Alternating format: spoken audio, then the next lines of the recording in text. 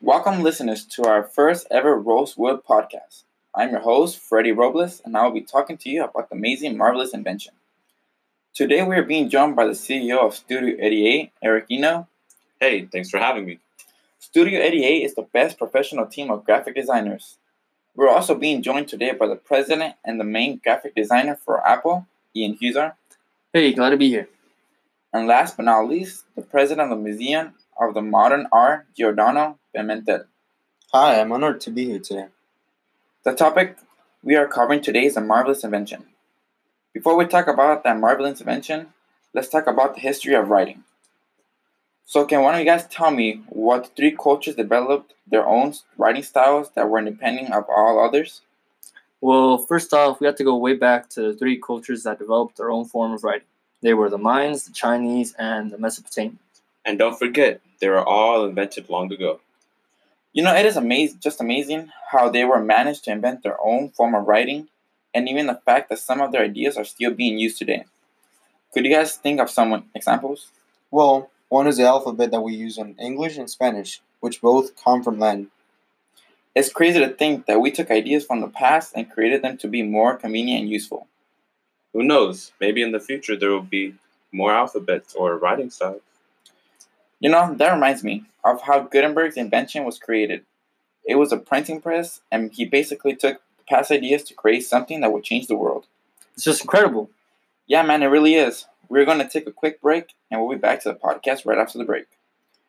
We want to thank our sponsor today, Rosewood, for having us today, and remember to use Rosewood as the next typeface because Rosewood was first created by carefully overprinting 2 or sometimes 3 versions of the same letter and also different colors. The result produced a flamboyant appearance. Welcome back, guys. We were just talking about the marvelous inventions with our guest, Eric Ian in Giordano. We will now talk about Johannes Gutenberg. Can one of you guys tell me who was Gutenberg and how did he invent his marvelous invention? Well, Gutenberg is the guy who invented the printing press in 1452.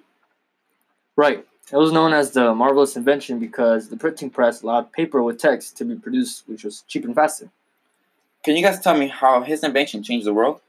Well, after his invention, it became very popular and it really boosted up the literary world in Europe. And not only did the printing press print books, but many other types of literature was also produced from it. So it made life more convenient. Yes, similar to the internet that we have today. It was something revolutionary that completely changed the way we inform people. What do you guys think would have happened if he would never invented the printing press? I think during that time, life would have been the same with paper text being very costly and difficult to attain. I think that the world would have been way different than what it is today because it would most likely delay the creation of other technologies. I agree. And also, maybe someone else would be inspired to invent such a marvelous invention, just like Gutenberg did. I want to know more about why there's so many different types of printing methods, when back then there was only one, but sadly, we're out of time. Thanks for listening to Rosewood Podcast, and stay tuned for more, a product of CMYK and Abaya With Us. Reminder to find us on iTunes and follow us on Twitter and Instagram, Abaya With Us.